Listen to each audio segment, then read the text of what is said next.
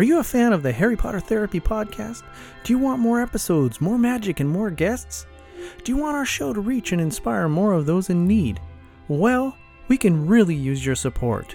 If you would like to help us in our mission to spread awareness and destigmatize mental health struggles, we ask that you please subscribe, rate, review, and share our podcast with friends, family, and folks you might think would enjoy and benefit from our content. Most importantly, please consider joining our Patreon community and becoming a contributor. As one of our Patreon contributors, you will get access to exclusive content, announcements, videos, and more. You will join a community of like-minded pop culture enthusiasts that celebrate our connections to our favorite movies, TV shows, icons, and superheroes. As a contributor, you will also be helping us support mental health charities, as 15% of our proceeds are donated monthly. To join our Patreon community, go to www.patreon.com, make an account, search for Superhero Therapy, and select one of our tiers. Now, on with the show. Have you ever wished for magical powers? Do you still await your Hogwarts acceptance letter? Well, welcome to Hogwarts. You are magical, and this is your invitation to join us in exploring the psychology behind the most magical series, Harry Potter. Welcome to Harry Potter Therapy.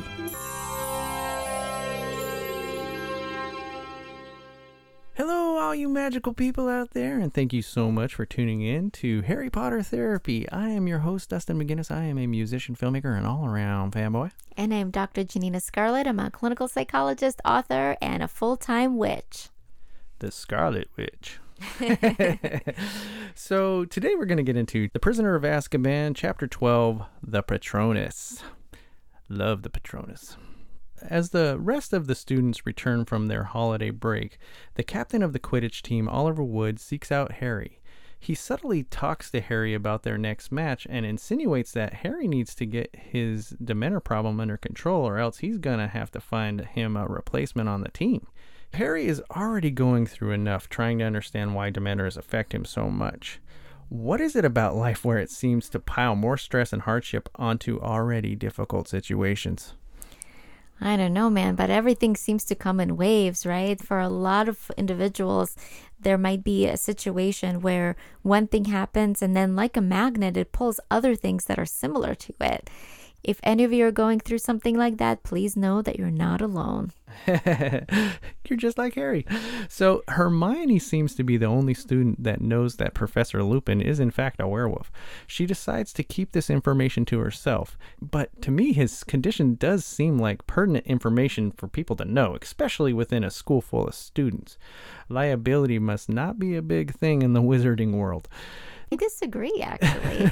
I think that in a lot of ways, this is a kind of like HIPAA protected information that It's a condition. It's a condition. It's a health condition. And it is not something that parents or students should know because there might be a lot of stigma attached to it. So some people are suggesting that lycanthropy, right, so being a werewolf, is a metaphor for AIDS. And if that's the case, then parents and teachers certainly should not be privy to that information. Lupin seems to have his condition under control, where once a month when he changes, he takes his medication, right, and he just keeps away from everyone. But it's essentially like almost like an immunosuppressant kind of a medication, right? Yeah. I actually think that it was wise of Dumbledore not to tell the parents or the students. And I think it was really cruel of Snape to essentially reveal this kind of information in disguise, but in a way that students like Hermione were able to figure it out. There's a difference between a perpetrator and a victim. In Lupin's case, he's a victim. Totally. So Lupin was attacked by another werewolf, which is how he became a werewolf. And if we kind of create that kind of parallel that you're talking about, then we can see it as, for example, somebody that was sexually assaulted by a perpetrator and then maybe developed a sexually transmitted disease like AIDS, for example. And so this person is a victim, but they're not somebody who perpetrates against kids, and their information should not be made available to other students or teachers in order to protect this person's privacy. Man, that is such a fantastic perspective to take on this whole secrecy thing with Professor Lupin. And he is a fantastic teacher and guy anyway. A great example of how awesome Professor Lupin is that he scours Hogwarts looking for a Boggart to help Harry practice defending himself against a Dementor attack. He takes personal time and effort to help Harry. It is very kind of Lupin to take such an interest in Harry and put so much effort into his education and protection. He really seems to care. What impact does mentorship like this have on those like Harry? I think it's a tremendous kind of impact, right? Because Harry is somebody that has been in need of a mentor and a parent-like figure his whole life. He's 13 years old, and this entire time he's never had a parent, really, right? Both of his parents died when he was just a little over 1. His relatives were abusive and horrendous.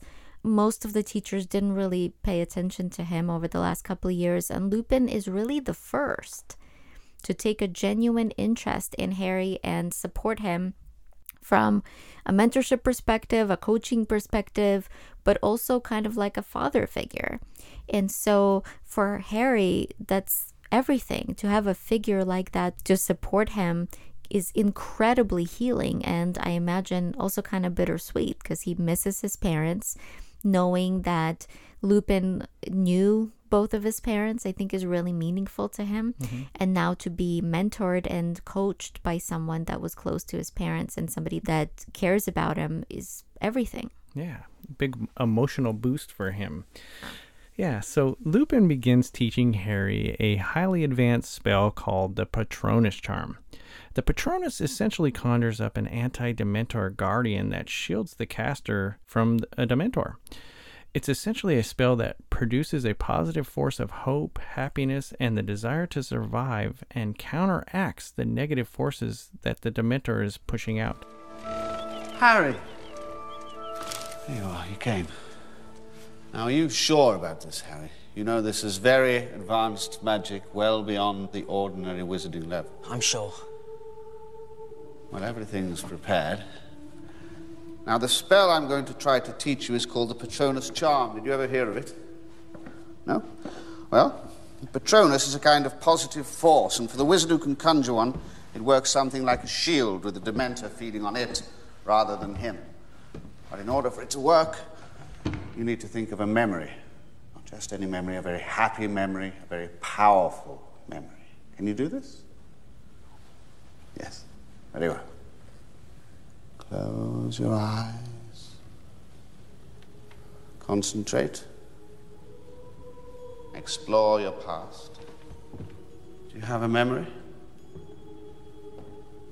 Allow it to fill you up. Lose yourself within it.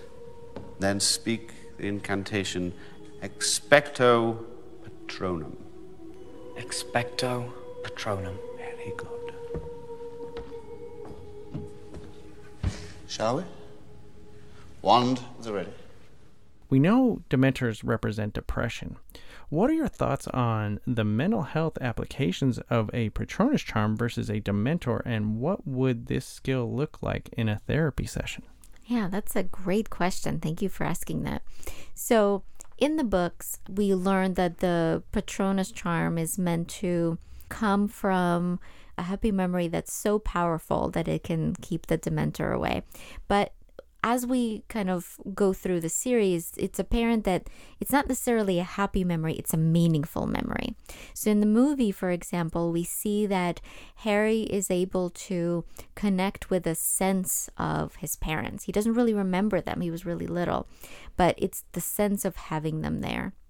I think for many of us, it's this idea of like maybe creating a sense of connection with somebody that's in our life, maybe a friend, a family member, somebody that was there for us in a moment of intense pain, right? So for example, maybe a dear friend that showed up when we were going through the most challenging time of our lives, maybe somebody that held our hand or supported us when we thought that we wouldn't be able to make it through. I think that having this kind of connection with a memory of something meaningful, or maybe with our own sense of purpose, right? Let's say helping others or creativity, for example, or fandom, can allow us to remember what all of this is for, and can give us the strength, the endurance, and the resilience that we need to create this kind of an anti-dementor-like shield, if you will.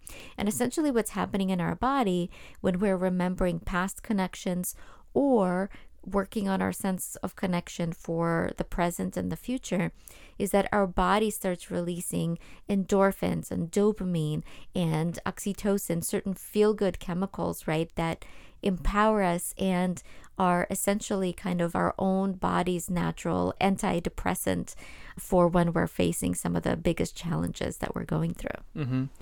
It's interesting because you mentioned that it has to be a really good memory for Harry, right? Because it's a happy memory, but it's him flying on his broom, but it's not effective towards the Dementor. And the second one is when he wins the house championship the year before. And that was a happy memory, but it wasn't enough. Why do you think it seems to need to take a particularly powerful happy memory to summon a Patronus? Well, again, I think because it's not about it being a happy memory per se, I think it's about it being a meaningful one, right? And so for Harry, in the movie anyway, what he ends up recalling is the memory of his parents, even though he doesn't really remember them. And so I think that it's not that we need to think back to happy memories, because for some of us, we don't really have many happy memories, if you will, right? Not enough anyway to keep our depression at bay, but maybe a meaningful one where we made a difference, or where somebody was there for us and made a difference in our lives, when maybe we helped somebody else, right? And so I think it's about arousing meaning rather than about kind of more of a hedonic, like feel good kind of an effect. Mm-hmm. Does that make sense? So Yeah. We're not chasing feeling good. We're more chasing the feeling of connection and purpose. Beautiful. I love it so much. Another interesting thing about the Patronus is that it takes on a unique form of the person who conjures it. So generally it takes on and presents as a type of animal. My Pottermore Patronus is of a cat, but I actually believe that my Patronus would be a wolf. What do you think yours would be? Well, according to Pottermore, my Patronus would be an owl, but I actually think my Patronus would be a raven, because raven is my spirit animal. Well, why do you think Patronuses take on a spirit animal form in the first place? I think for many people, it's a representation of either that person's identity, personality, or also what they love and what they care about.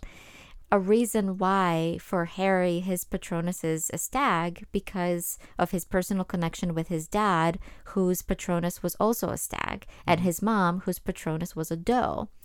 Harry's Patronus is a direct representation of his emotional connection with both of his parents.